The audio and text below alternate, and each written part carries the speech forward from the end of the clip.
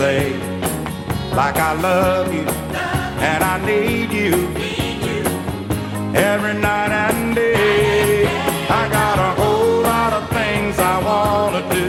I got a whole lot of dreams to dream. And I want you to beside me every step of the way. Hello and welcome to episode 1629 of Effectively Wild, a baseball podcast from Fangraphs presented by our Patreon supporters. I am Ben Lindbergh of The Ringer, joined by Meg Rowley of Fangraphs. Hello, Meg. Hello. So we spoke a few episodes ago about the Fukuoka SoftBank Hawks and how they have dominated NPB for the past several years. And we also talked briefly about Boston Dynamics and their sort of creepy robots. And both of those threads came together for me today because I read a story that informed me that Hyundai has just purchased Boston Dynamics for $1 billion+ from SoftBank, the company that owns the SoftBank Hawks.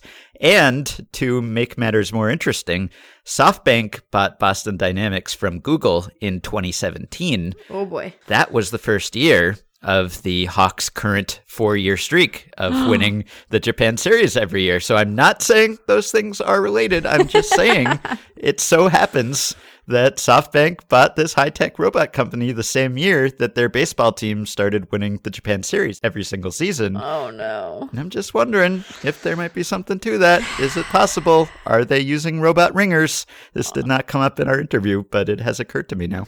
Having seen the video I think we're going to discuss, I Yeah. think that we can perhaps put this particular conspiracy theory to bed in fairly short order. Yeah, so I sent you a video of a game from this past July in Japan, a SoftBank Hawks game where they had the Boston Dynamics robots in the stands cheering. They were like the cheerleaders, or the fans at this game were the robots, and it was like two different kinds of robots. One is like the famous Boston Dynamics dog-looking type robot, and the other are more humanoid shaped, but they're kind of like gyrating to the music and very creepily shimmying and shaking around. I'm kind of mad at you for making me watch Yeah, this is nightmare fuel. I need to draw your attention to the 58-second mark of the video that you sent me. Yes. Because here's the thing. Yeah, there are weird humanoid robots in this, and you think to yourself, that's going to be the creepiest part of this experience, is like the fake people. But I am here to say the dog things, the little dog guys, which I think are just scarier on their face because their joints are articulated in a strange way, and they don't have faces, but they do have on hats. They have baseball caps, yeah. And so that's a problem in itself. And then you get to like the 58, 59-second mark, and the robots start to gyrate. Yeah. And it's sort of a suggestive way. It's a sexy dog dance, and I do not care for it. This dog is trying to communicate something, and I don't know. Yeah. I don't know to whom. It's sort of presenting itself. It presents itself. It splays its legs a little bit. It moves its hinder. Yes. I don't like it. And there are 2 rows of these things. And so one of them is just like dancing, for the crowd. The other appears to be trying to back it up for the humanoid robots. It's like basically twerking almost. It's more of a circular motion, but yeah, and it suggests a humanoid dog robot interspecies amalgam that seems like a violation of God's laws, or at least robot ethics. Yeah. I'll link to the video. Don't watch it, but I will link to it if anyone wants to see what we're talking about. Yeah, it is. I'm changed, Ben. Yeah, I am changed by this. So they weren't trying to hide the SoftBank Boston Dynamics connection because they had their products here in the stands. Sure. They were advertising that link. But you would think, just seeing this, well, these don't look like robots that could pass for people and baseball playing people, but maybe that's just the cover. Maybe you just put these very non-human looking, ostentatious robots in the stands so that you can hide your secret robot players who are winning the Japan Series every year. I'm just saying that it would not totally shock me if that streak ended at 4 years now because someone else has purchased Boston Dynamics. Who is the dog being sexy for? I don't really know. Like, not for us, that's for sure. Are there a lot of like Bark in the Park days in NPB? Is the Boston Dynamics dog meant to be? I know that what you wanted to do was talk about a robot conspiracy, but yes. what I want to do is talk about the weird, sexy robot dogs. So Yeah. I'm sorry we're at cross purposes here. I like their little caps, though. And their flags. They wear flags, too. And flags. And this is the other thing. It's like pick a thing, right? You don't have to do all the stuff. You should pick one thing. You're too showy. Yeah, well, anyway, I just figured I would raise that question and other people can look into it and do the reporting, but just stood out to me.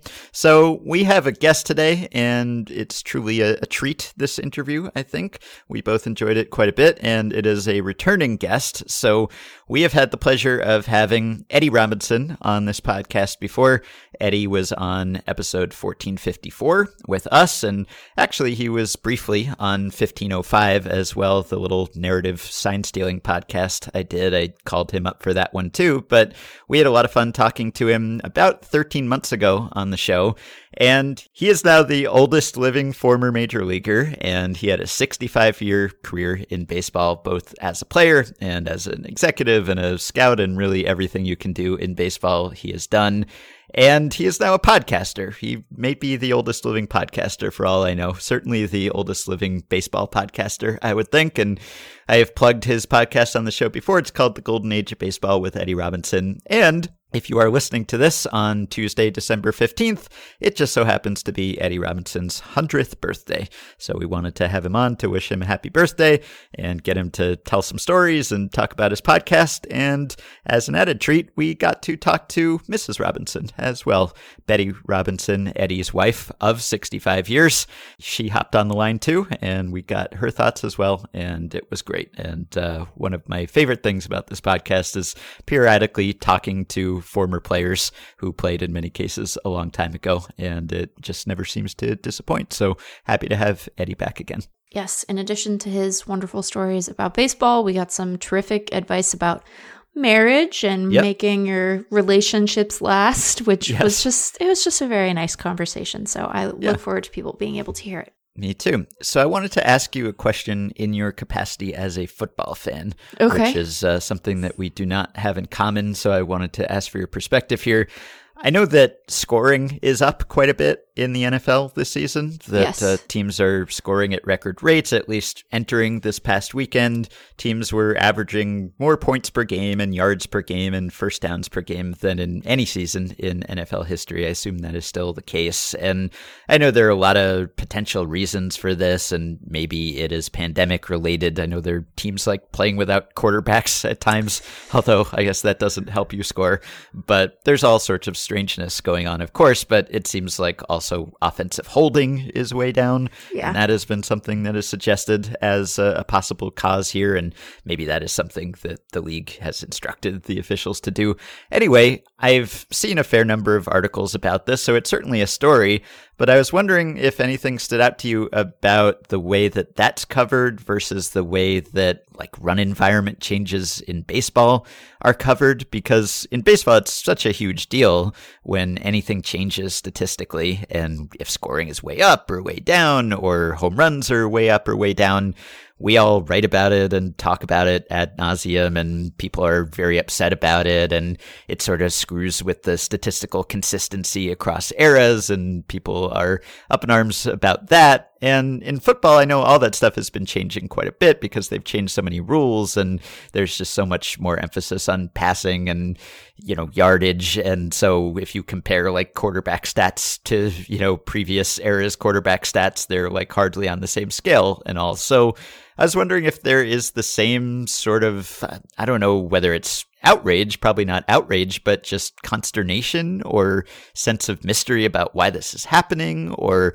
how we can compare across eras, or in football where it seems like even with PED violations, people just don't seem to mind as much as with baseball. And I wonder whether you've noticed any difference in the way that those two sports that you follow kind of cover league-wide changes like this. So this joke won't mean anything to you, Ben, because you don't actually watch football, but I root for the Seahawks, who for the first part of the season had just like a historically bad defense. So it was at times hard to discern what was a new trend and what was just the team I like most being really bad. But I think in general, there is some consternation about it. I think that it tends to manifest in two ways. The first of which is that, yes, I think some of the increase in run scoring is attributable to a dip in offensive holding calls. Some of it is also the result of sort of how careful defensive players are now expected to be, both when it comes to how they physically contact quarterbacks specifically, and then just more generally sort of how they are instructed to avoid any sort of helmet-to-helmet contact. And so I think that there's probably, I haven't actually looked at this, and like the folks at Football Outsiders probably have a study on this, but it seems like penalty yardage related to that stuff has gone up. So some of it is that NFL offenses are advancing downfield with the assistance of penalty yardage, right? Like it's not unusual to watch a game and hear the announcers bemoaning how defensive football just isn't what it used to be, and you can't even look at the quarterback anymore. And so some of it is, I think, related to that. Some of it is also just that the concentration of talent at the quarterback position is pretty incredible in the places that it's good right now. So some of it is also just that we're in a very fortunate era of quarterback play, right? We get to watch some really exciting and dynamic quarterbacks who drive high-scoring offenses and I think have offensive game plans tailored to their strengths, and so they're able to do better. And then I think some of it is also, and I don't know how many sort of points on a season adjusted basis this is going to result in, but some of it is also that teams are getting savvier about going for it on fourth down. And so rather than kicking field goals, they're trying to convert fourth downs and then score touchdowns. So I wonder if that has something to do with it, which is also met with a bunch of blustering, because the only thing that football analysts like more than like praising Tom Brady is bemoaning analytics and its intrusion on the game. Yeah. So I think that it's a combination of things, some of which are the result of changes in officiating, some of which is the talent, and some of which is just a change in strategy. I think that the way that it gets talked about, it's a little different than baseball, I think in part because the NFL isn't seen as even though they are giving direction to officials to officiate in a particular way, I don't think that they are perceived as being active in this in the same way that like a lot of baseball fans perceive MLB to be in like the change in the ball. Right. So I think some of it is that.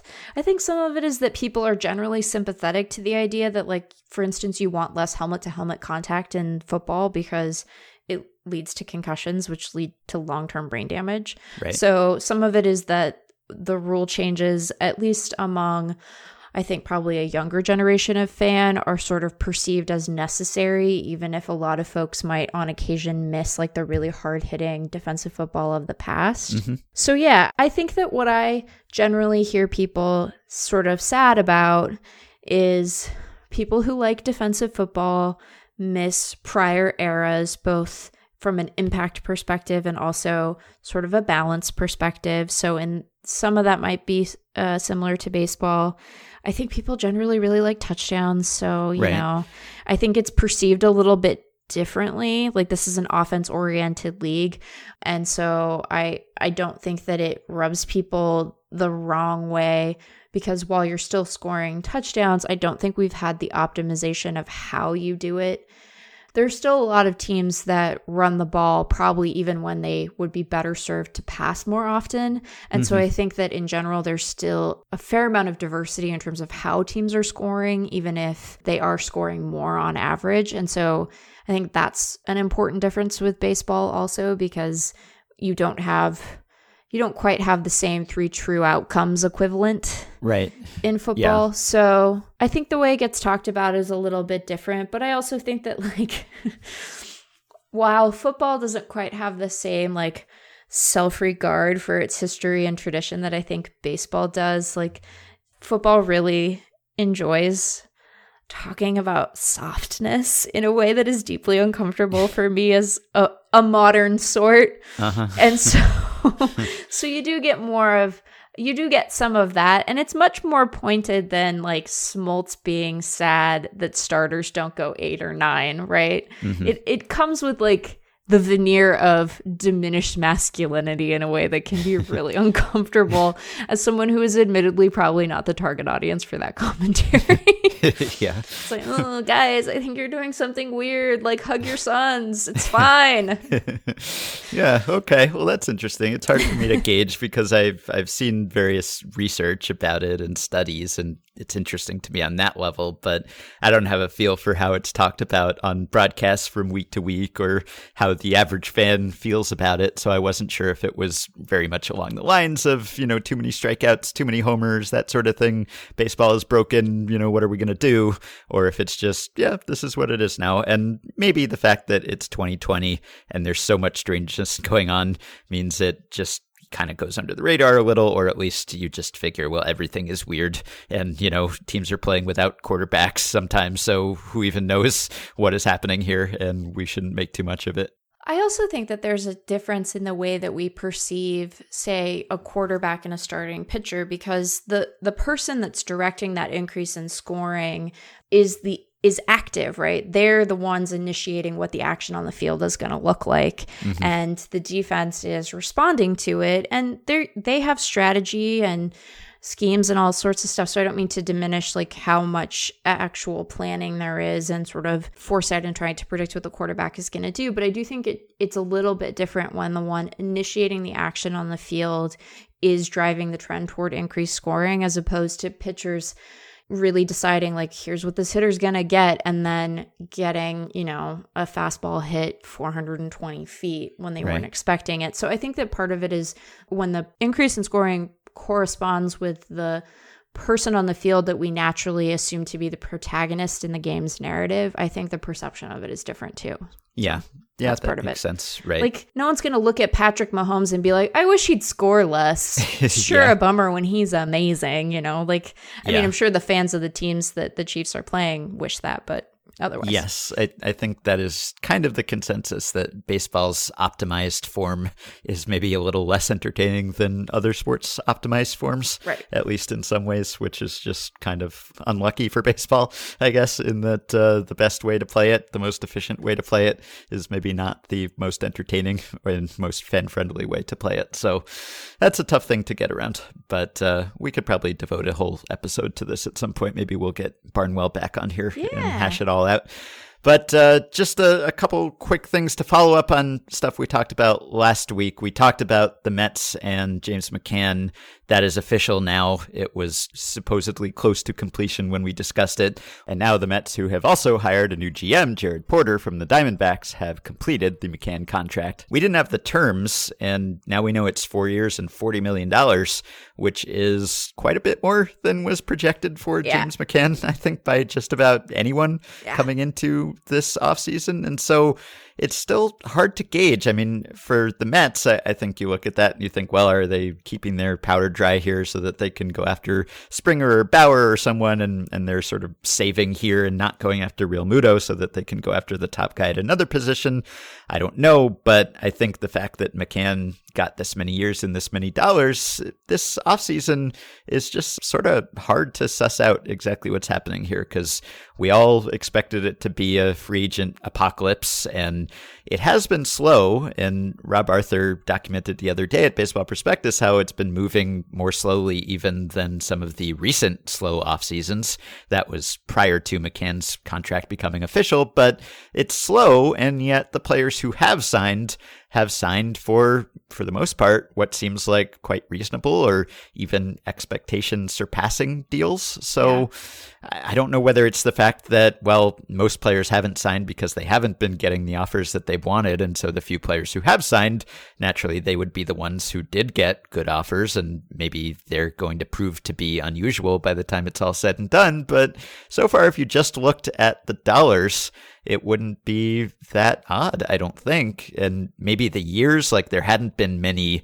more than 1 or 2 year contracts until McCann's, but now even James McCann, 30-year-old catcher, is getting a 4-year deal despite basically a 2-year track record of being a good player, and one of those years was abbreviated. So it's kind of hard to figure exactly how bad things are right now. Yeah, it's a weird market. And then you have the Royals signing Greg Holland.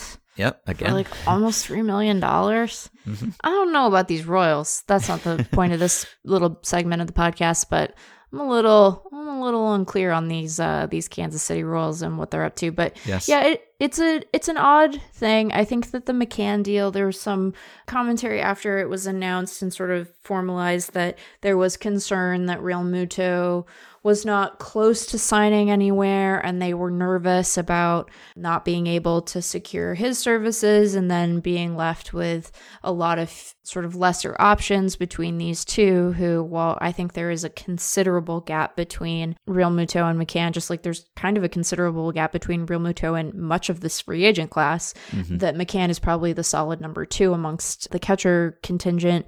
But look, it's always easy to sit on the outside and say, well, why didn't you just sign that guy? Because a lot goes into a free agent signing, and some of it is the team.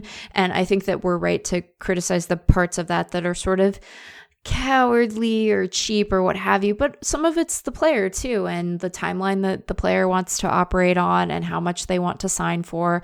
And I think all of that is good to think about, but I also just find it really hard to believe that if you're the Mets and you have all this Steve Cohen money and you got all these Cohen bucks and you want to shower someone with them, that you can't go to Real Muto and be like, how about this wild number? And that he wouldn't go, yeah, okay. Yeah. I mean, maybe he doesn't want to play in New York. Maybe he doesn't want to play in Queens. Maybe he doesn't want to be the face of this new era of the Mets. Like, I don't know. I don't know Real Muto. I don't know what his hierarchy of needs are when it comes to the next contract that he signs. But it does strike me as sort of an odd excuse, because it's like, if you're willing to spend the most money, then it seems like it's a non-issue. And there was reference made to a bidding war and what have you, but it's like it seems hard to believe that you're going to get more efficient sort of bang for your buck in this market than signing Real Muto. Mm-hmm. Yeah, right? Like, he's the best, and it's a position of need on your roster. Like, what are we doing here? Right. Sandy Alderson seemed to suggest that it was a matter of timing, that they didn't want to wait around for him, but maybe a better offer would have made up his mind. I was reading another report. There was a report that DJ LeMahieu and the Yankees were like $25 million apart, but it was like, well, LeMahieu wants 4 years and 100, and the Yankees only want to give him 4 years and 75 or something. And like, even 475, I think that is above what most people projected for LeMahieu in this market, which was expected to be so depressed. And so if that is the real difference between them, and there were some subsequent reports that suggested maybe the difference between them is actually bigger than that, but if that's the low number and maybe they end up meeting somewhere in the middle, then that's another data point that sort of says, well, maybe this market won't be quite so disastrous, at least not for everyone. And in a piece I was reading about that at NJ.com, it was mentioned, quote, "It's believed the MLB Players Association has strongly suggested to free agents not to accept deals just yet unless their exact price is met. Technically, it's still early in the offseason with spring training not scheduled to start until mid-February. There's a sense in the industry that spring training and opening day could be pushed back as the owners and players work to navigate another year in the time of the coronavirus and vaccine news. Get your price or wait it out is essentially what free agents are being advised," the person said. So if that's the case, then yeah, maybe the people who are signing got their price, but the fact that at least some players are getting their price is maybe better than people expected coming into this. Yeah, I think that it's never a bad thing if what you want is, if your expectation and hope for the market is that players will be paid commensurate with their talent, when you see players meeting or exceeding your understanding of where that lies from a dollar perspective, that's not a bad thing. Like it's never a bad thing. I do think that like the back end of this McCann deal might end up looking kind of gnarly for the Mets because even, you know, as Craig Edwards pointed out when he wrote this up for us at Fangraphs, like even if you assume that what he showed last year and in 2019 is like his new baseline, he's still a catcher advancing into his 30s. So he's going to have age-related decline regardless of what his new sort of defensive and hitting talent is. But also you're Steve Cohen and you have billions of dollars, so maybe you don't care about the back end of the deal. Like, whatever.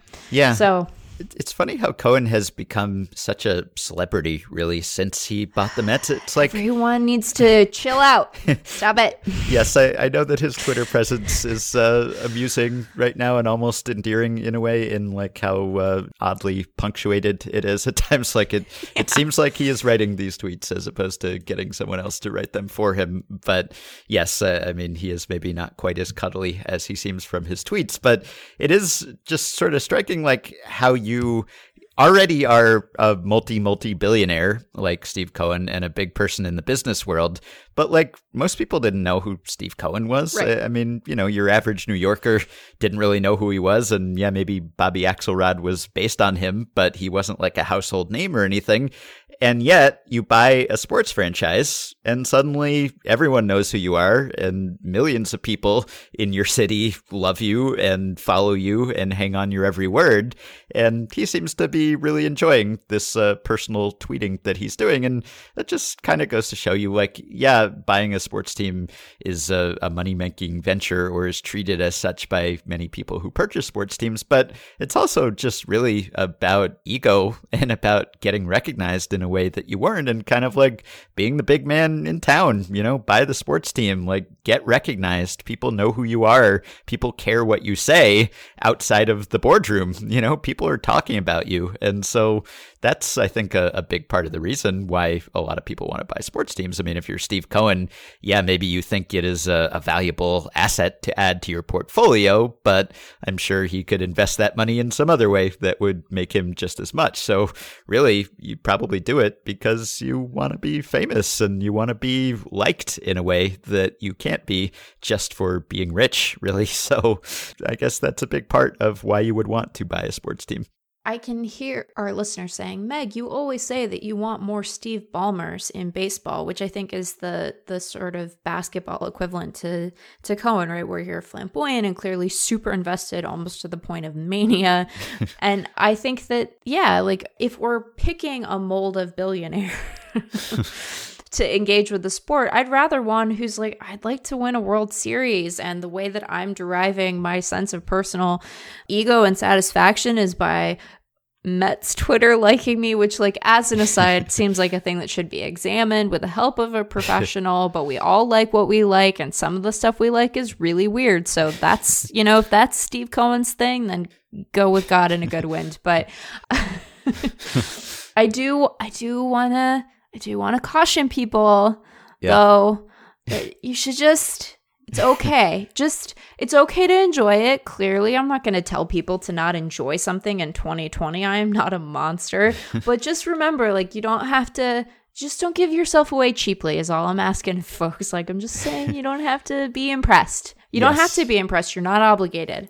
He should put a good team on the field. That's what he should be obligated to do as an owner. You are not obligated to find him charming. If you want to, that's cool, but you don't have to. It's okay. I get it. If I were a Mets fan, I'm sure I'd be seduced by Steve Cohen right now. I mean, I don't know if you can even say like he'll get milkshake ducked at some point because, like, you know, he's already like been indicted at his company, you know, plead guilty to insider trading. So like that happened already, I guess. But, you know, it's like if you've been living under the Wilpon regime for perhaps your whole life or decades, and then suddenly a competent person appears and speaks to you in a way that you would want your owner to to speak and, easier said than done. But hey, he's signed a couple free agents and that's encouraging. So I get it. I understand the cult of Cohen. I just thinking about it from his perspective, like, if you're worth 14 billion or whatever, like what more do you want or need? Like, what do you lack? And I guess the only thing money can buy really at that point is the kind of fame that he has now and like people caring about him in a way that they would not have cared about him before or even heard of him. So it's just overnight, you're a big figure in the business world. Most people don't know who you are. Then you buy a baseball team and suddenly you're famous and everyone's talking about you and liking you. He had very, very few Twitter followers when I discovered his account because he had started tweeting about the Mets sale. Now he has more than 120,000 and he's gone from having fewer than 10 tweets in years to tweeting up a storm suddenly. So it's not just a good money-making venture, although it is that too. We're going to have Roth back on to ask him what his impression of the last couple of weeks has been, because every time Steve Cohen tweets, I think about him, which is my own weird thing to admit, isn't it? We also found out about the terms of Dave Dombrowski's deal with the Phillies. I guess he didn't get Andrew Friedman money, but he got Theo Epstein money. He got 4 years, $20 million. That's not a bad chunk of change if you are a baseball executive. And so, again, we remain curious, I think, about what he was promised and what he will manage to do there and whether he will convince John Middleton to spend. And I think someone mentioned, I think it was Foolish Baseball maybe mentioned on Twitter that maybe Dombrowski's superpower is getting owners to spend. Like, it's not just that he is good at convincing players to sign for a lot of money, but he's maybe good at getting owners to extend that amount of money. And I think someone else noted, which occurred to me shortly after we recorded, I think Craig Calcaterra pointed out that, like, historically speaking, Dave Dombrowski's weakness when it comes to team construction has maybe been bullpen building. And there's nowhere to go but up with the Phillies bullpen. So really, it's just a perfect spot for him. Like, he could put together some of those terrible Tigers bullpens and they would be a vast improvement over what the Phillies ran out there this year. So lowered expectations a little bit for him. So that's nice. But I was reading Matt Gelb's take on the hiring at The Athletic, and he was reminding me that, Dombrowski was known as not like an anti-analytics guy with Boston, but maybe pumping the brakes a bit on the R&D department and not expanding it. And there was reportedly maybe some friction about that when he was with Boston. And Philly's kind of gone heavily or all in on more of a data-driven approach in recent years, and obviously it has not panned out, as we discussed recently. So I wonder whether he will turn back the clock at all there, and clearly he has had plenty of success building teams and winning the Dombrowski way, so it will be interesting to see whether he tries to win that way again or whether he has a new trick. But really, like, it's hard to be a Hall of Fame executive. There just aren't a lot of Hall of Fame baseball executives, but if he were to win with this Phillies team, I don't know what else he could or would do to justify his spot in the Hall of Fame. I mean, he's already had so much success in so many places that you would have to put him up there as a strong candidate. Did you see Girardi's quote about the 2020 bullpen? No, what was it? He was asked today about it, and he said, "I believe we could have told the hitters what was coming and it wouldn't have turned out as bad as it did." That's probably true. Yeah. So nowhere to go but up. I remain kind of perplexed by this hire. Like you said, we'll kind of see how it shakes out. I hope that, how do I want to say what I'm about to say? It would be heartening to me if Real Muto was in Philly come opening day, like as a Philly, not just like coincidentally in Philly on opening day. And it would be neat if that were the result of Dombrowski persuading ownership to retain his services at the rate that his talent deserves, and not because James McCann got 4 years and $40 million, and now he has to take a less good deal. So just to bring it all full circle, he should go to LA though and help, the Angels make the playoffs. I think that would be what nice. I actually want. Yeah. Middleton said in October, "Our R&D department has been good with one exception. I'm just being blunt. I look at Tampa. They're able to unlock the hidden value or potential in minor league players that have been around a while, that they recognize something that we're not picking up on yet. I think that's one thing that this franchise needs to improve on. Our R&D needs to obviously help with that." It's funny, like every owner wants to emulate Tampa, right? Because they win and they don't spend any money. So every owner thinks that's a good model. Let's hire someone from Tampa. Let's do things the Tampa way. Will be good. And I won't have to actually spend on my players. But yeah, if you want to emulate Tampa, or you want that sort of progressive, data-driven player development approach, Dombrowski, hasn't really proved that he can do that in this environment. He has done that in the past, of course, and he's drafted and developed well with Montreal and even with the Tigers to some extent, but he just didn't really have to do that with Boston. That just wasn't really in the job description. It was just take what we have and convert it into veterans and a World Series, and he did that. And so if they actually want him to have this, skill at recognizing hidden talents or something, like clearly he has been in baseball for many decades, and he has learned many things. And, he doesn't have to have come up within the past 5 years to do that. It's just that if you're in baseball, like with any field, there's kind of a continuing education and things change, and you have to stay apprised of the latest developments. And maybe he has. I guess we will find out soon. Yeah, I guess we will. And last time when we talked to JJ Cooper about the restructuring of the minor leagues, I mentioned that you and Ben Clemens were following up on your research about access to the minor leagues, and you have done that. You have published that research at Fangraphs. So you want to quickly sum up what you learned? Sure. So I think that conversation with JJ was illuminating for us as we were thinking about how to present this data, because I think that our general sense is that less in-person access to baseball is bad, and shifting baseball from the affiliated minors to like the summer wood bat leagues or these pro partner leagues was inherently bad.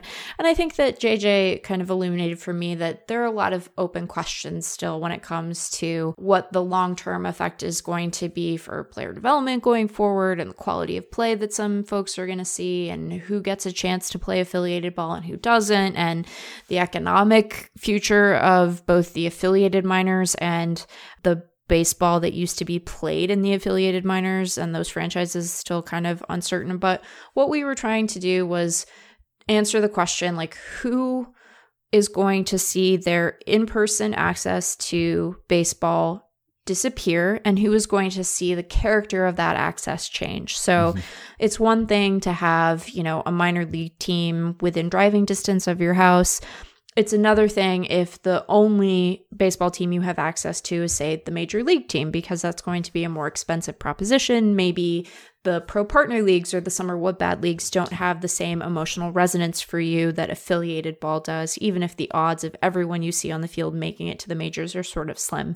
So we wanted to, now that we know what teams are in and which teams are out, sort of cull through that analysis again. And I think that the top line result is that over 5 million people, at least as it stands now, and I will say that there are 19 teams whose futures are uncertain. So it could be that these 5 million people have access to a new pro partner league team in the coming years. It could be that they have existing summer wood bat leagues that are near at hand. They might be within driving distance of a good college program. So, there's still some options here, but basically over 5 million people across the country are set to lose access to close in-person baseball.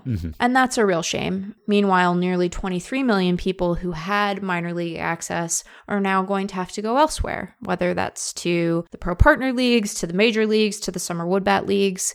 We do want to point out that over 10 million people who only had major league access are now going to gain minor league access because of the way some of these affiliations have changed. So folks in Minneapolis who are like, I can't afford to go watch the Twins, can now go see the St. Paul Saints, which are going to be the AAA affiliate of the Twins now. So I think that our conclusion is that there are going to be people who either don't have as much access as they had before, or are going to have to pay more for that access or see it shift.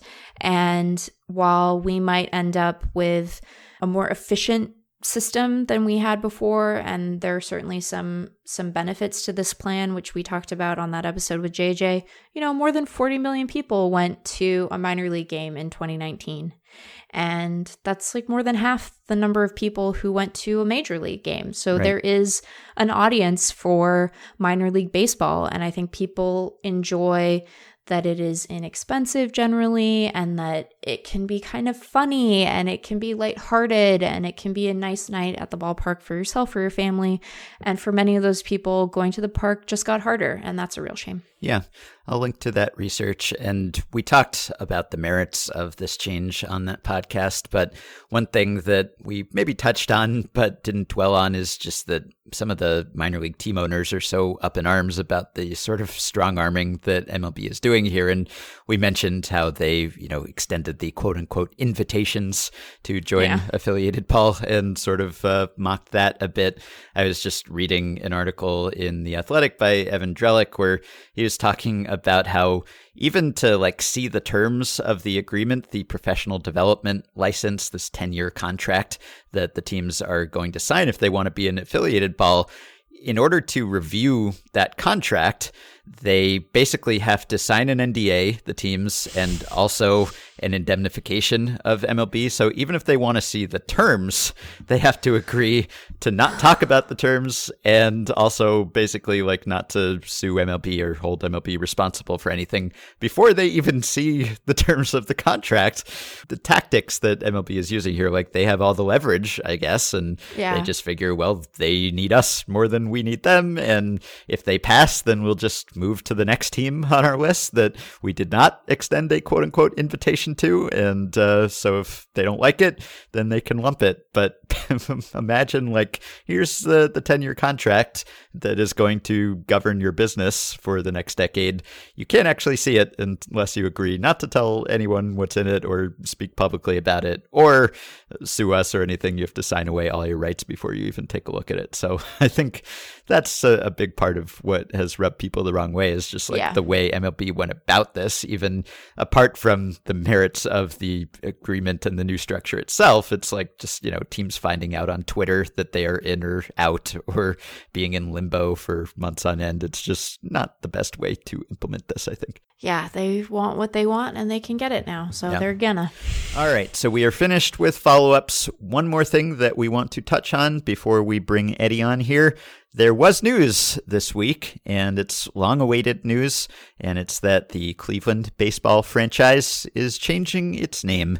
Not immediately, which we can talk about, but they have finally agreed to go along with the public pressure that has been building for quite some time now, decades really, going back to when Stanford changed its name, but with greater urgency of late. And of course, the Washington football team belatedly, begrudgingly agreed to change its name earlier this year, and now Cleveland has finally agreed to go along with this. And they are not doing it immediately. They are taking their time to implement this change. So for at least 2021, the franchise will have the same name, which is really going to be sort of a strange situation, I think, because once you agree that you have to change this name and that the current name is unacceptable, then how do you even go about your business for another year without changing the name?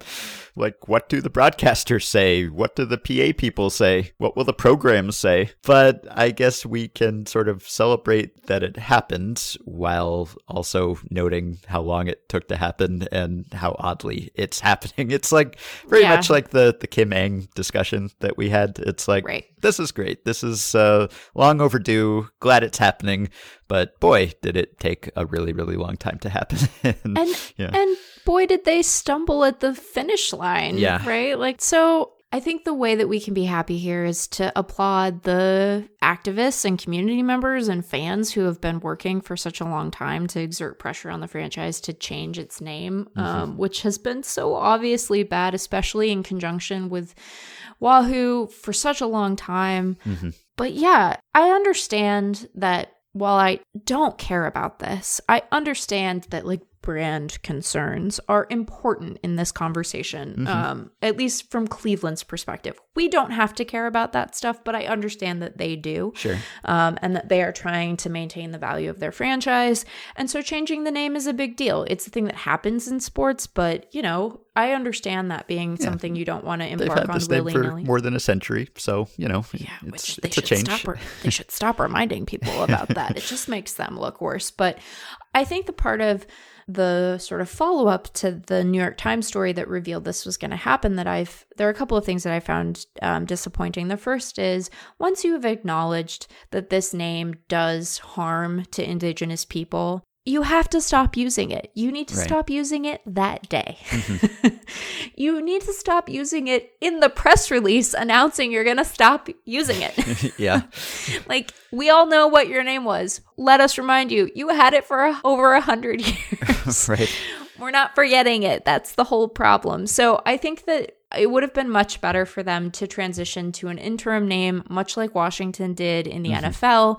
And so their refusal to do that, I find kind of befuddling, in a classic Cleveland ownership move. Like, the way they talked about some of their alternatives was also befuddling. Like, Dolan had to be told, like, no, you can't just transition to Tribe. That is not a meaningful change to your name. Like, it's all tainted now, friend. You have to embark on a new path.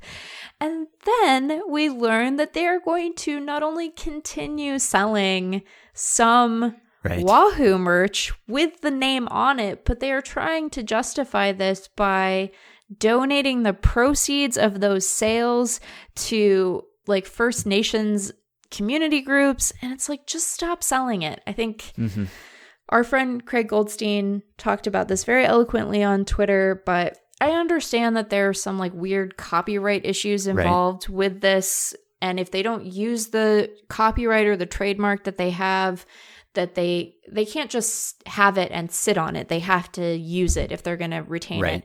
But let that moral quandary be someone else's problem. Like, once you have decided that you are not going to use this name because it is harmful, you should not be profiting on it. And you aren't going to get around how icky it is to continue to put it out in the world in the form of merchandise by giving the proceeds away. Yeah, right. I don't totally follow the reasoning. It's like, well, if we don't protect the copyright, then other people could make this, third parties could make this, which I guess if they're saying like, well, it's better that, we control it because we'll only put out limited quantities or something, and someone else might use it even more irresponsibly and just pump out even more merch or something. But I don't know. To me, it's like, if you've decided that this is harmful and you're retiring it, continuing to make actual logos and sell them, even if you're donating some or all of the proceeds to, quote unquote, good causes, it just seems kind of inconsistent. It's like, if you're the team,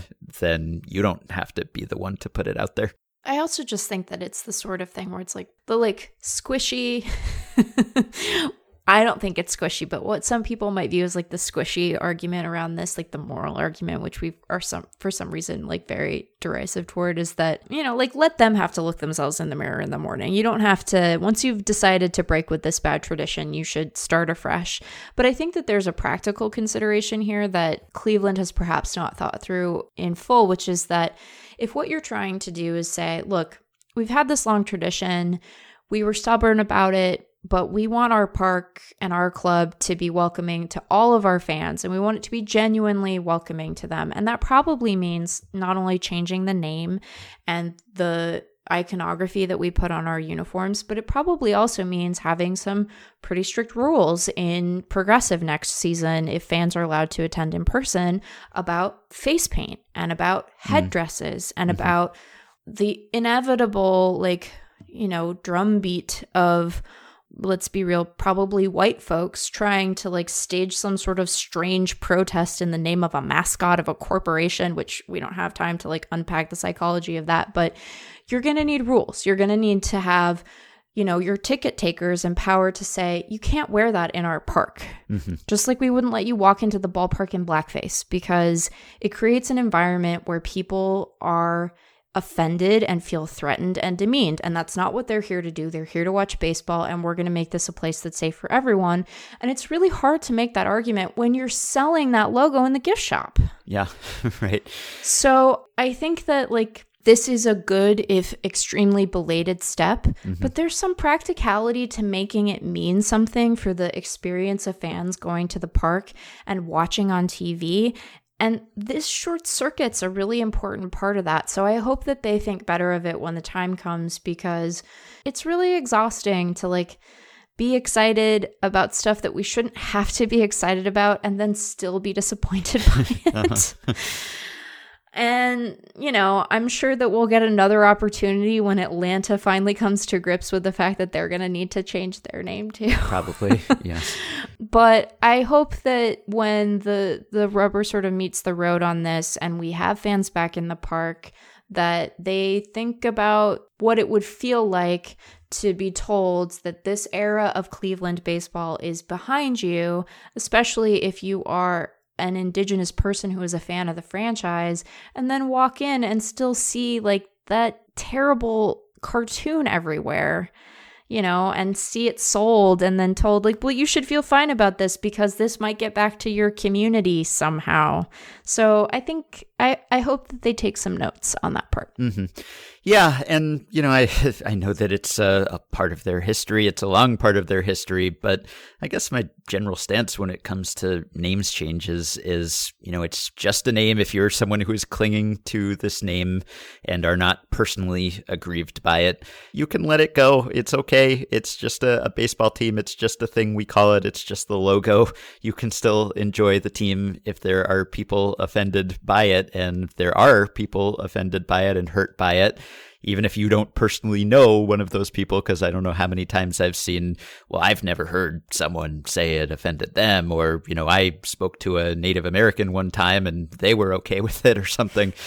Clearly there are demonstrators. There are people who are upset by this. And for them, it's a great thing to change the name. For everyone else, I get that it's like your childhood warm feelings are associated with a name or a logo or something, but it's just a name or a logo. It's okay to change these things, and it's not rewriting old history. There's a difference between acknowledging that something happened or that someone existed and honoring or venerating that thing or person. And while we can't change the past or pretend things didn't happen, we don't have to be bound by those things forever. We can change what will happen next. And reading the interview in the AP with the owner of the team, Paul Dolan, when he says the name is no longer acceptable in our world, but then that it will continue to be the name and we're not going to do something just for the sake of doing it. We're going to take the time we need to do it right. Well, both of those things can't be okay. Like, you can't say it's unacceptable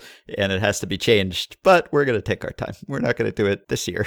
Like, there are plenty of fans of the team who are not convinced that this was necessary and who may never be convinced that this was necessary and disagree about what the intent or the significance of the name and the logo are. And we're probably not going to change their minds right now. And there's been a lot of great stuff said and written on the subject and how the name came to be and why it's important to change it. And of course, this is all tied up in larger debates about sensitive subjects that tend to get acrimonious. But it's now no longer a debate. It's happening. The team has agreed to it. And so once you've agreed to it and you're saying the status quo is unacceptable and that it's doing some sort of harm, then if you want that to seem sincere and not just the reluctant result of public pressure or pressure from sponsors or the prospect of selling new jerseys, then you've got to do it right away and maybe do what the Washington football team did, which was not announce a name immediately. So it's nice at least that we don't have to wonder, like, will they ever do this? Like, clearly they were coming to it step by step, phasing Wahoo out to a certain extent over the past couple of years, but it didn't seem as if there had been a ton of movement lately. And so I didn't sense that this was imminent until the New York Times broke the story. It's good that this happened, and yet it has not actually happened yet. And so we're going to be stuck with this story for a little while to come. I think that one of the most sort of compelling arguments or ways to think about this that I've seen articulated is, like, imagine that Major League Baseball announced today that there were going to be 2 expansion franchises. There are now going to be 32 teams. You would never in a million years expect that one of those teams in 2020 would be named the Indians. Mm-hmm. That would not be a name that would ever pass muster. Neither would the Braves, as an aside, right? Like, we just wouldn't do that because the sensibility has shifted in such a profound way. So I think that we have to adjust. It's long past time that they adjusted, but we especially have to adjust now. And it's really a shame that Major League Baseball doesn't have like an all-star game to hold over Cleveland's head, because that seemed to move things along very quickly for them. Yeah, I don't know what finally caused this decision or this announcement to be made, but it is very in keeping with a lot of things that have happened this year, where it's like, oh, well, it's good that this is finally being discussed or that it's finally happening, but boy, it sure took a lot of time to get here and a lot of kicking and screaming and various forms of suffering, but change is not often easy or painless. I would like to remind Major League Baseball that your next All-Star game is set to be in Atlanta. Your leverage has never been higher. True, yeah. Use your leverage. Yeah. I don't know why this isn't just a phone call you make. And I've never understood. They're like, we have to explore our merchandising options. I'm like, what? Yeah, I'm looking forward to there being a name that we can freely say on the podcast. Like, not that is the primary consideration here, but we've been making an effort for a little while, as people may have noticed, not to say the name on the podcast or I guess in writing either. And, there are other people who started doing that long before we did. And the Blue Jays broadcaster Jerry Howarth, I think, stopped saying it in the early 1990s. So the sentiment has been out there for some time. But when you decide to do that, you quickly learn it's kind of tough to refer to a team when all you can say is the city name, and it gets very repetitive, and it's just kind of awkward in its construction at times, and it's like very apparent that you are going to great lengths not to say the name of the team, which is fine, but it just like stands out to you when you listen to it or when you read it. So I don't really have a preference for what they finally do call the name, and I'm not a fan of this franchise, so it's not something that I feel the need to weigh in on personally or that I have any stake in, but like, I hope they pick something soon, for the purely selfish reason on top of all the other many reasons, but it would just be nice to be able to like speak without having to watch my words and try to come up with creative ways to refer to this franchise. The squad, the team, the roster. Yes, the club. That home nine. Yeah, right. That bunch of folks. Yeah. That they need. See, this is. I mean, you need a strong personality to emerge in 2021, and I would say that it would be Lindor, but it seems likely that he will be playing for a different team on opening day. But you could, if he stays and they extended him, you could call him like Frankie's guys, or like when they were the Naps after Nap Lajoie. The Frankies, the Lindors, whatever. Yeah, Lindy's crew. Does he ever go by Lindy? Probably not. Probably not. Do you ever go by Lindy? I have been called Lindy, but I wouldn't say I go by it. I think that's a very important distinction, Ben, because sometimes people say, can I call you this and that? Right. And then I say, not if you expect me to respond to it. Yeah, I know that Spiders is the hipster pick, right? And I see the appeal. It's just like, it's almost like good because no other sports team would be named the Spiders. Like, you would think it's like so bad it's good. Like, spiders are not the most popular creature. Like, a lot of people are made uncomfortable by spiders, and people ascribe not positive qualities to spiders, although they can be very helpful and they eat lots of very annoying insects and we need them in the ecosystem and everything. But like, a lot of people, when they see a spider, they go, ooh, and they want to like shoo it away or put some distance between the spider and them. And so you would think it would be a strange thing to name your franchise after. And I guess that's what makes it appealing. Plus the history, although the history is not great. I mean, it's distant history and it's like the worst team of all time. I know that there were Spiders teams that were pretty decent before the terrible sell-off and the like worst team of all time Spiders, but do you want to name your team after a team that people think of as the worst team of all time? I don't know. Also, from what I understand, people really didn't like the nickname Spiders even at the time. When they were called the Spiders, people were actively trying out other nicknames. I think they called them the Spiders because a lot of their players were sort of skinny and spindly and looked like spiders, which is not necessarily what you want. I'm just saying, be careful what you wish for. I don't think it's as much of a shoo-in as some people seem to think it is, but I understand why people advocate for spiders. I think that there's some excellent sort of creepy sports iconography potential that we just don't get very often. But mostly I'm like you. I'm not from Cleveland. I don't root for the Cleveland baseball team. And so I would like it if the community could decide on something. And I know that consensus is tricky to reach around this stuff, but I think that that would be such a nice way to step into the next era of Cleveland baseball. It's like we had this divisive name that was really hurtful to a lot of folks. And now we've come together and we pick something that sort of represents us as a city that we feel really good about. And that strikes me as the right way to move forward. I think Spiders would be cool, and if that's what they pick, I think that would be neat, and I will definitely buy a hat with that on it. Some of the art that folks have come up with around the Cleveland Spiders is really neat, but it mostly is like, I'm not from there, so I don't feel like I get to say. Yeah.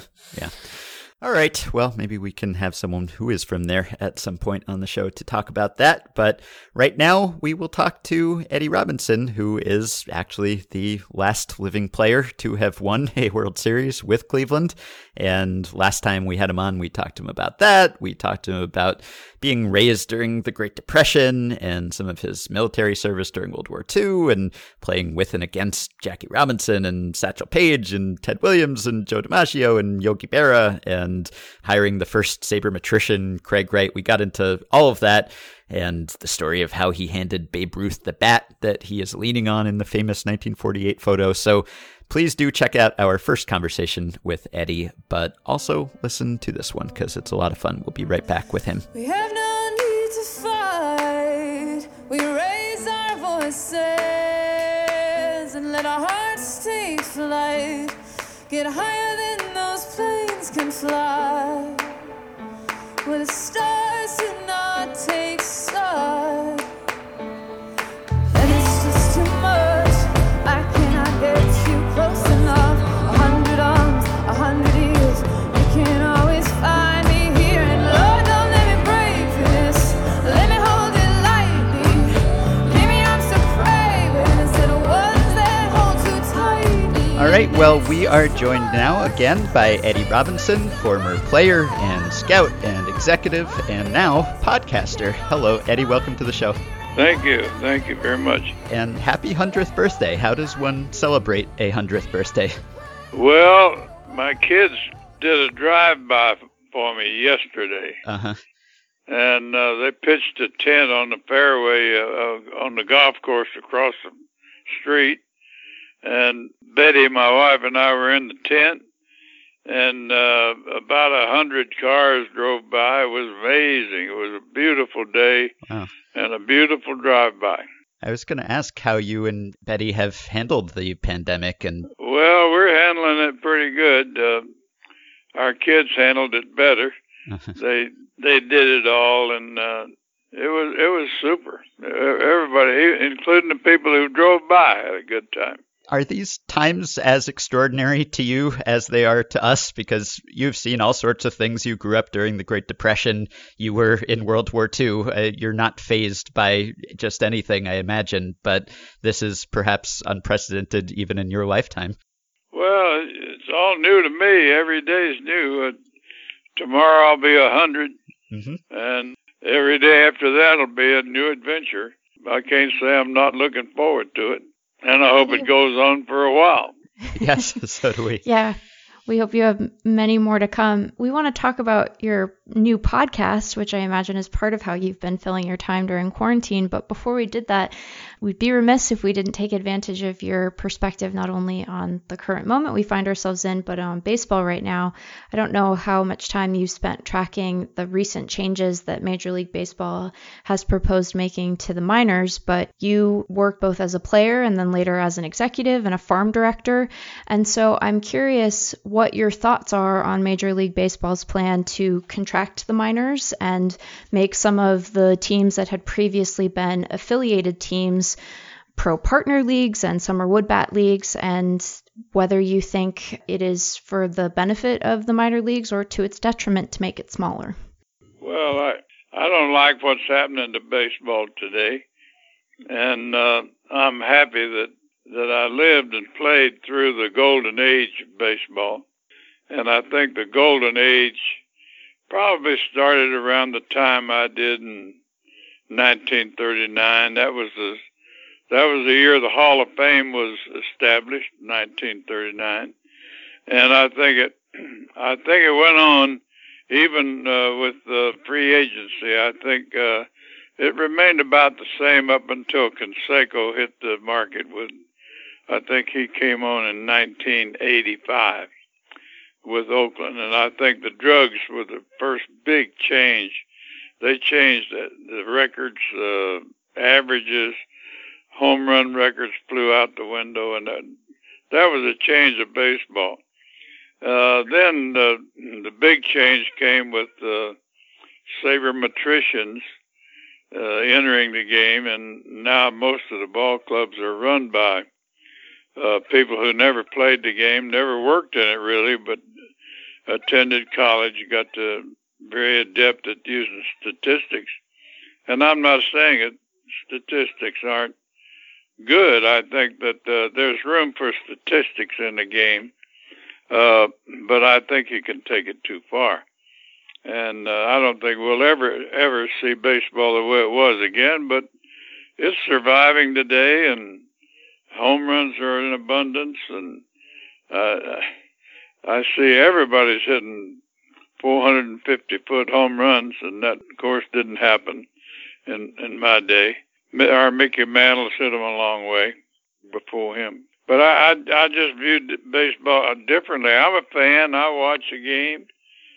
My wife and I watch the Rangers play every night, and I love to kind of value the players in my own mind the way I would if I was involved in the game. So I wish it well, but it's not the same as it was. So you mentioned the Golden Age of Baseball, and that is the title of your podcast, The Golden Age of Baseball. That's with right. Eddie Robinson. And we've recommended it before, and I will link to it again so that everyone knows where to find it. And I've listened to every episode so far, and I'm enjoying it. So how did this come about? What led you to decide to start doing this? Well, it came about with me not having much to do, and I have a good friend, Greg Ricks, who helps me with the podcast. You've heard him. He does the introduction. Mm-hmm. And he's been a friend for a long time. He belonged to the country club that I belong to. And his wife has come down with Alzheimer's. Mm. And he's having a pretty tough go of it. With the virus the way it is, and he's in the theater business, and he's really in bad shape financially. Mm-hmm.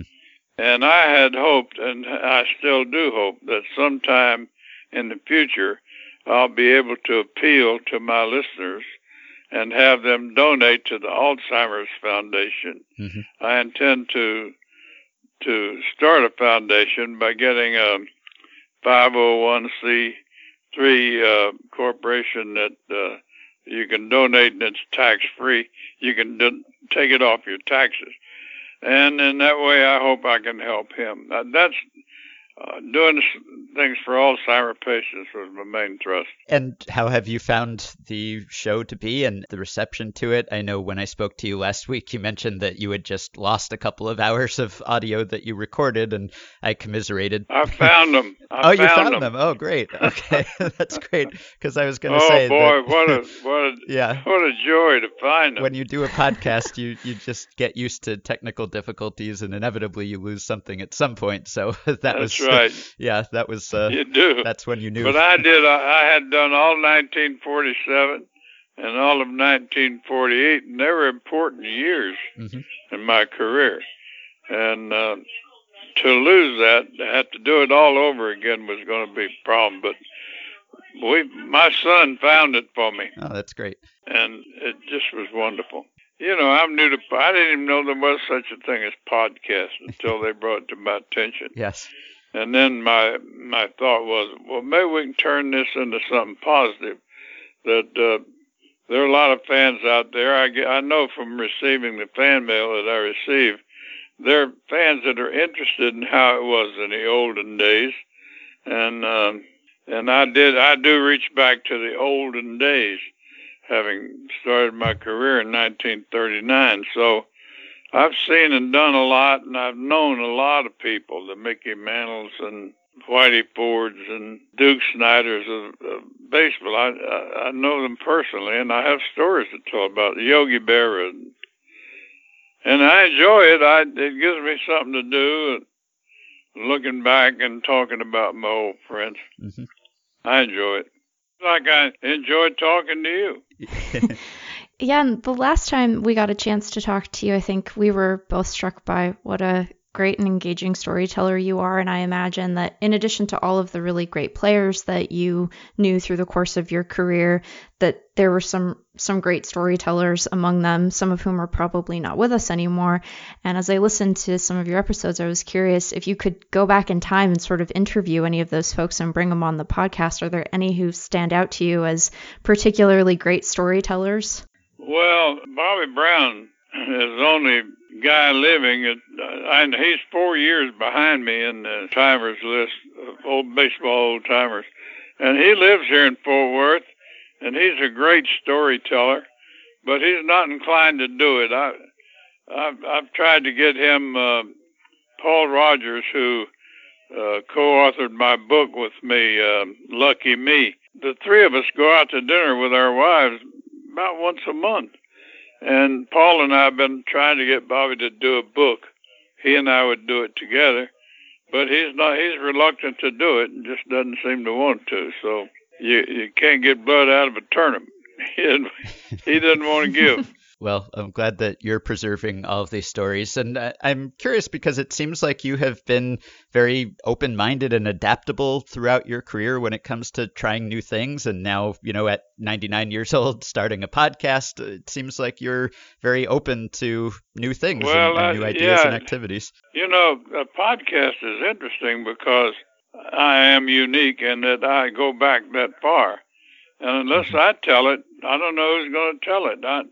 I don't know if there are any other players living that played with Whitey Ford. I guess there are. But Mickey Mantle, Hank Greenberg, Joe Gordon, Lou Boudreau. I'm happy to share my experiences with those guys. Warren Spahn and Johnny Sane, and just so many of them, and Joe DiMaggio. And I'm happy to do it. And I like doing it, so why not do it? And last time we talked to you, we asked you about Jackie Robinson, but this time I wanted to ask you about Larry Doby, who I imagine you just talked about in your 1947 episode. I talk a lot about Larry Doby because I don't think he's received anywhere near the credit that he should receive. He was the first black in the American League. He went through the same indignities that Robinson did. I don't want to take anything away from Jackie. I played against Jackie in 1946 when he was in Montreal and I was in Baltimore in the International League, and I had occasion to watch him and play against him all that year, and I admired him. I thought he was a very good player and a good guy, and he proved to be just that. He was very deserving, but Larry Doby, very, very deserving. Yeah, what was it like when he came up in 47? Well, he was accepted. It was the same thing. He had to sleep in different hotels. He couldn't eat in the restaurants, and he did all the things that Jackie did. But Larry was a very nice guy, good teammate, and a damn good hitter, and with power. He was a power hitter. One thing that I was struck by as I was reading through some of the coverage of your birthday, and I wonder if this might be a topic of a future podcast episode, was a really lovely answer that you gave to MLB.com's Michael Clare about the role that your wife played in your career and the support that she gave you. And I wondered if you could talk just a little bit about what life is like for the wife of a major leaguer and a farm director and a baseball executive, because I imagine that she has a fair number of stories that she could tell on the podcast too. Well, she's sitting right here listening to our interview. She's welcome to come on too. Yeah. She's been, you want to talk to her? Sure, put her on. Yeah, I'll put her on here, Betty. This is Betty, Bette, and she's a big part of our family. And we have 3 boys, of course, and And she spent a lot of time alone and raising boys when I was the farm director and player. And she got in the end of my playing career. We got married kind of late, but we went on around the royal honeymoon, and here she is. Hi, Betty. Hello. Thank you for jumping on spontaneously. I was just asking what life was like for you through this long baseball career that Eddie had, because I think that the perspectives of wives and partners often get lost because they're behind the scenes, but they play a really pivotal role in many a major leaguer's career. So we try to keep the home fires burning. But, it was great. I mean, it was a totally different life than I'd ever known before. I married Eddie when... my first year out of college, I guess. And I wasn't a baseball fan and didn't come from a baseball family, but I was converted very easily. How did you two meet? Oh, hi. Well, today people would not believe it, but we met on a train between... I had been born in Pittsburgh, but I lived in New York. And I went back during the spring break. Well, it was actually a winter break we had at Hunter. And I went back to visit an old friend. And I was on this train going back to New York. School was going to start again pretty soon. And it was my senior year. And I was, felt like I was pretty much a big shot. And Eddie was on there already. No, he got on in Cumberland, Maryland. He had made a talk in Cumberland, Maryland. And he happened to be in my car. I didn't notice him. But I was riding with another young lady who was going to Washington, D.C., and she was getting married in D.C. And I thought, oh, how boring. I just thought that was something I didn't want to do. But she was all excited. But yet she kept telling me, you should see this guy sitting up in the front of this car. He's going to come down the aisle and I'll punch you. And she did. She poked me in the ribs, said, here he comes. You got to look at him. Well, I looked, but he wasn't really my type. He was big guy. And I said, well, that's nice, And she said, well, you ought to get to know him. I mean, here she is trying to match me up with this man in the train. Well, we came to Washington, D.C., and my friend got off, and I wished her well. And, in fact, the train emptied out. The only two left in the car were Eddie and me. Oh, that's great. So you had to talk.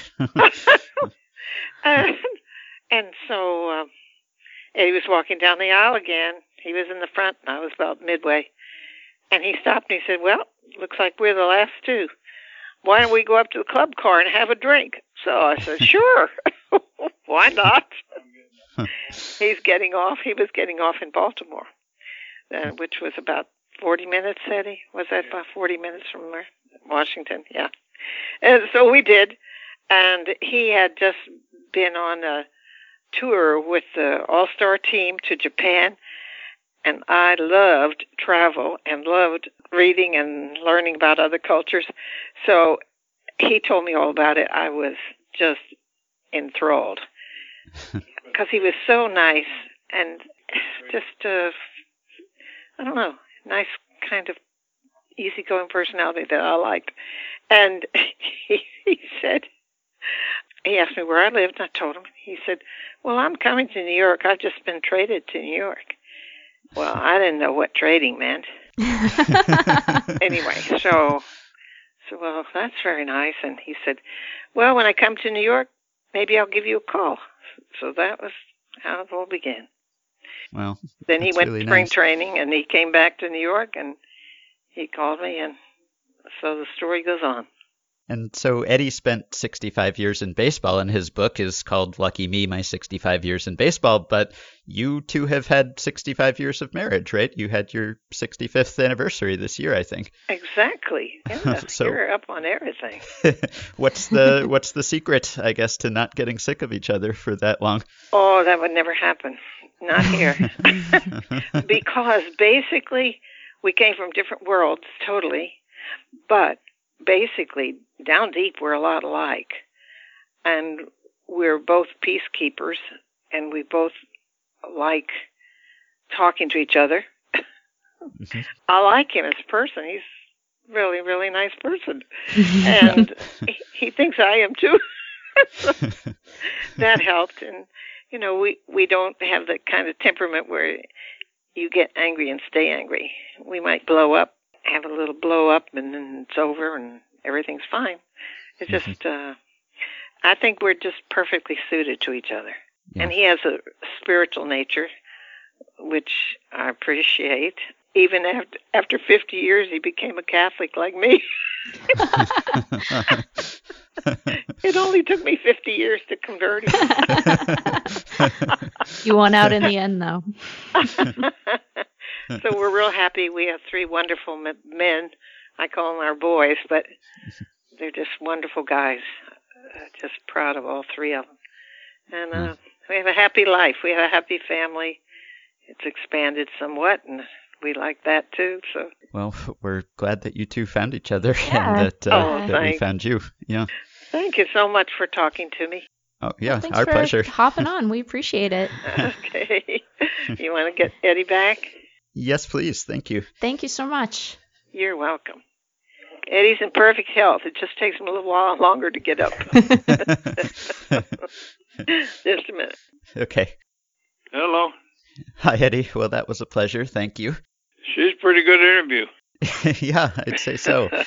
So I wanted to ask, because a lot of players will be coming back in the coming year after taking a year off, essentially, minor leaguers whose whole season was canceled or players who opted out because of the pandemic. So there will be a lot of players coming back from a long layoff. And of course, you and a lot of your contemporaries did that too, because you served in the Navy and of course you played ball during the war, but you came right back in 1946 and picked up right where you left off and hit right away. But I wonder what that was like for you and for everyone else that was coming back from the service, just to get right back into the swing of things, literally, so to speak. Well, you really didn't know what it was going to be like, but you came back, and it just, when you're young, you can make a lot of, you can adapt. And I adapted to it and got my timing back. Getting your timing is big, and I was lucky. I had a hell of a year in 1946, my year back. And I was very disappointed when I went to Cleveland the next year and didn't do well. I thought I should do better.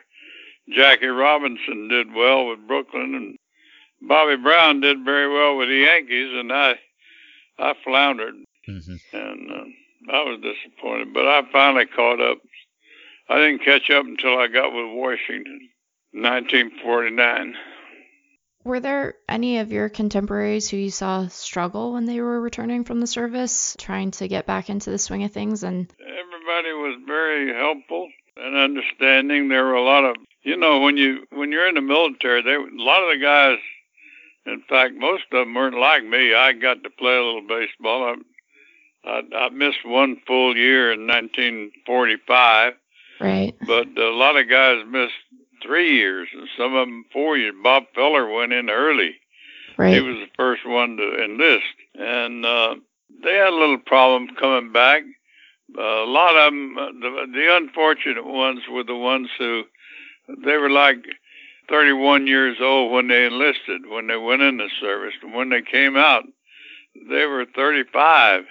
Right. 34 and near the end of their career.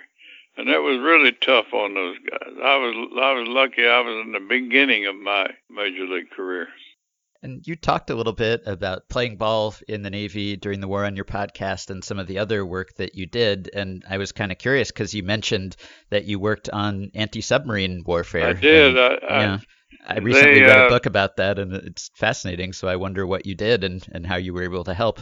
Well, I went to training for it, and we could simulate a submarine being there, and we had it was protruded from the bottom of a destroyer or a destroyer escort, or I don't know if battleships had them or not. And it was a microphone which sent out waves, microwaves, and you went 360 degrees. And if it hit anything, it would bounce back. The waves would bounce back. So it's a bit intricate, but was it like the sonar or the ASTIC? It was sonar, and it would, if it hit something and bounced back, then you would go back and forth across that something and see how long it was. And if it was a submarine, you could pretty much identify it as being a ship, and you could see which way it was headed. I taught, it was very intricate, and I taught lieutenants and lieutenant commanders and guys that were ahead of the sonar equipment on board ship. So we were valuable. We did valuable work in that area, but that wasn't what we were really in there for. We were really in there to set up recreational programs for the troops. Once they began to take the islands back, they needed some recreation, and that's what our guys did. Yeah, and not that it wasn't hard work, but you must have felt pretty fortunate to be a ball player, because you mentioned on your podcast that, if you didn't play well, you could get cut from the team and you might end up in combat. So. Our manager, Gary Bodie, the captain, depended on him to have a good team, and if you didn't play up to snuff, he'd send you to sea and get somebody to replace you. It was funny. He came in one day and he said, I just got word that there were 5 vacancies at Anacostia Air Force or Naval Base in Washington, D.C. Well, hell, that would be a premium place to go to be stationed. He said, I just wondered if anybody of you guys would like to go there and leave here and go to Anacostia. 2 or 3 of the guys held their hands up, and the next week they went to sea. And he said, Bodie said, I just wanted to find out who was happy here. There weren't any vacancies at Anacostia. It was, and the sailors enjoyed it. We played, we had sellout crowds most every game we played. I hope that you you won't find this to be a sort of impertinent question, but your birthday is coming up tomorrow, and I noticed in all of this coverage, 100 years old is a milestone birthday, obviously, and your life has been so rich and has given you all this great perspective, but I kind of wondered what it was like to constantly be asked about your age, because I have to imagine that it's a little bit of an odd thing to have that be such a focal point rather than Oh, really? It hasn't been a focal point. Okay. Well, that's good. People know you're old, and they don't know how old, and when you tell them, they're surprised. And people don't think that, I guess I don't really look like I'm 100 years old, but I enjoy talking with people like you. I enjoy making speeches, and I go here and there. It hasn't been a problem with me, and I'm 100 and proud of it. But some people may not like it, but what you give is what you got, and that's what I do. Fair enough. Well, before we let you go, I just wanted to ask you about a couple of former players who unfortunately passed away this year. This has been a very difficult year when it comes to losing legendary baseball players. And Charlie Pride just died. I was going to ask you about him, because I'm sure you have a connection to him because he was so closely associated with the Rangers and you were the GM there for a while. So did you get to know him at all? I did. But I knew of Charlie Pride when I was in Atlanta. He was a good ball player, general manager there. My assistant named Bill Lucas was black, and Bill Lucas was Hank Aaron's brother-in-law. And in the minor leagues, Bill Lucas and Charlie Pride had played on the same minor league team together. And when Charlie became famous as a singer, Bill Lucas was very proud of him, And Lucas used to tell me about Charlie. And Charlie came to Atlanta to put a show on, and Bill and I went down to see him, and he was happy. He was a nice guy. And then when I came with the Rangers, he used to come to spring training with the Rangers every year. Right. And he would put on a uniform, and we'd let him get in the batting cage, and the batting practice pitcher would throw to him. He fell the ball down his toe one day. That really hurts. And I don't think Charlie wanted to hit anymore after that. But Charlie was a really nice guy and a good singer. I liked the way he sang. Yeah. And I wanted to ask you also about Joe Morgan, because as great as Morgan was, he might not have had a career if not for you, because as I read recently in our mutual friend Craig Wright's newsletter, which I often recommend, it's called Pages from Baseball's Past. You can find it at baseballspast.com. And Eddie, I know you subscribe also. You were the assistant GM for the Houston Colt 45s back in their expansion year. And I think only the expansion teams that year were actually interested in Joe because he was a little guy, didn't really fit the profile, and you had hired a scout, Bill White, Wight, the former pitcher, and I think he was the only person who gave an offer to Joe Morgan. And so that's exactly right. So what did you think of Morgan when you first saw him, and were you surprised what he turned out to be? Well, he's one of the first guys that Bill White signed. Yeah. And he sent him into camp. And he was little, Morgan wasn't a very big guy. Right. And he had very fast hands. He was too quick. On a double play ball, he had a tendency to fumble the ball and getting it out of his glove to throw to the second baseman. He'd try to do it too quick. And Paul Richards, our manager, had him field 100 ground balls a day, and had a shortstop there to cover second. And Morgan caught 100 ground balls a day and threw him to second base. And that's how he overcame it. And that helped make him a good second baseman. He turned out to be a hell of a good hitter. We didn't know, I don't think White thought he was going to be that good a hitter. He was just a fine player. Mm-hmm. And I'm glad we had something to do with his development. Yeah. I was sorry Houston traded him. Yes, yeah, he went on to be even better with Cincinnati. Oh, yeah, he was. And Joe and I were friends for a long time, for years. And speaking of fine hitters, I know that you were kind of close to Dick Allen as well. And Craig told me that you tried to convince him to come out of retirement when you were with Atlanta, and then you got him to be a coach for a while with Texas. And I guess that didn't last long. I don't know why he told you that he didn't stick around, but what did you think of Allen as a player and a person? Well, I didn't know anything about Dick Allen until he came with the White Sox. Mm-hmm. And then I became aware of what a good hitter he was. Strong, powerful. And Roland Heeman loved Dick Allen. Absolutely loved him. But he had to get rid of him. He had to get rid of Allen, and I was in Atlanta.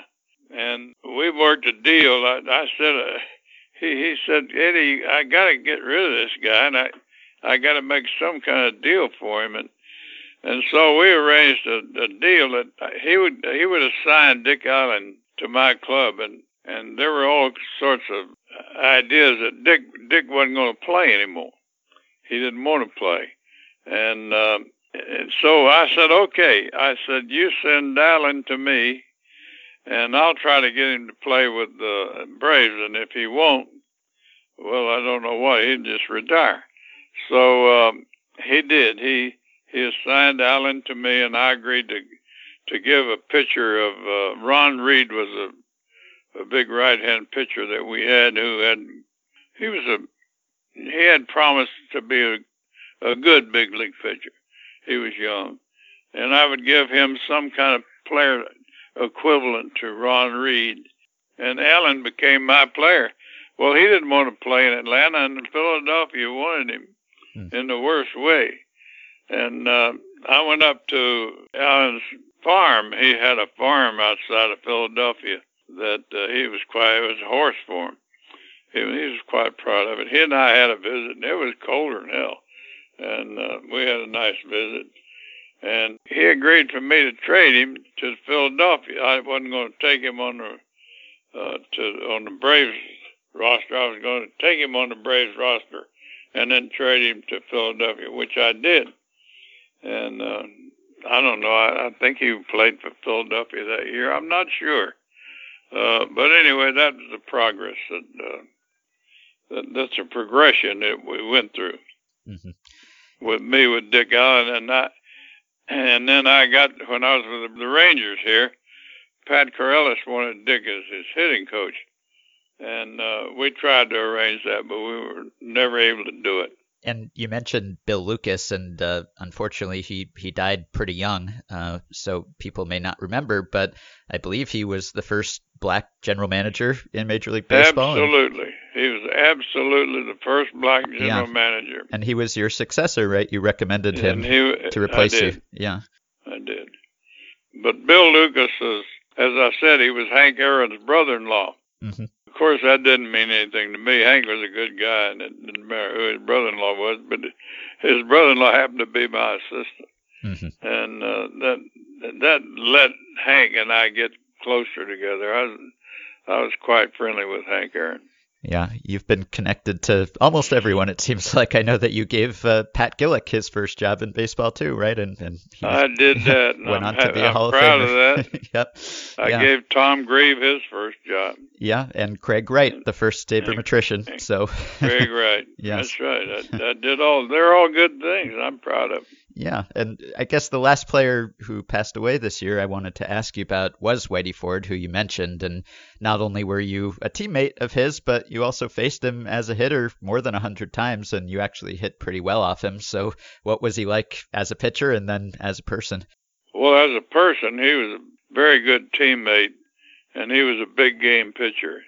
If you had a game you needed to win, of course, Allie Reynolds was a big game pitcher. Pitch one of those guys, you had a damn good chance to win if you scored any runs.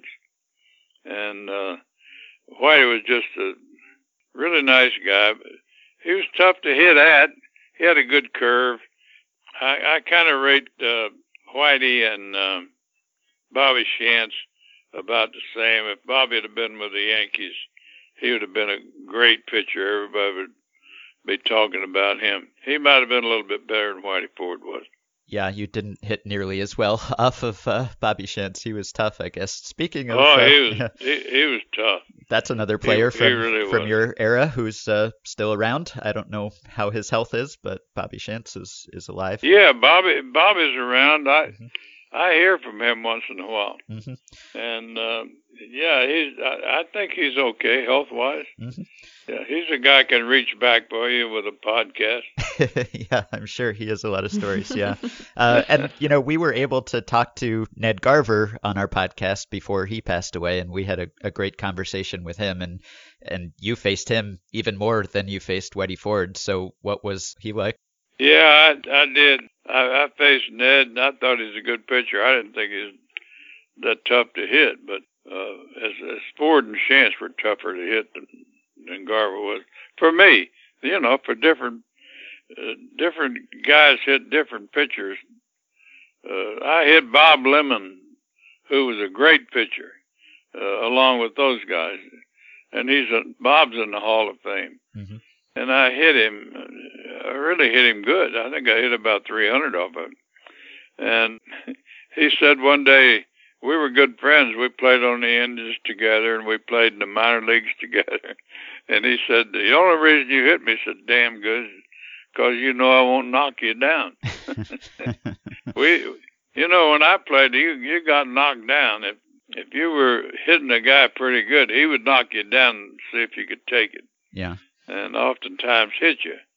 But that was just the way it was played in those days. And now you knock somebody down, and the umpire's out there warning you if they do it again, they'll take you out of the game. It's just a different game. Yeah, right. And I don't know if this is true. You must have a million great scouting stories, but I think I read somewhere that you were actually in Cuba scouting for the Orioles when Castro took over finally. Is that true? I was. I was there. I was in Cuba at the what's the name? National Hotel. I was at the National Hotel, and all these guys came in and sharp uniforms and boots, and they looked good, and the people were damn happy to have them. But it didn't take them long to sour on Castro.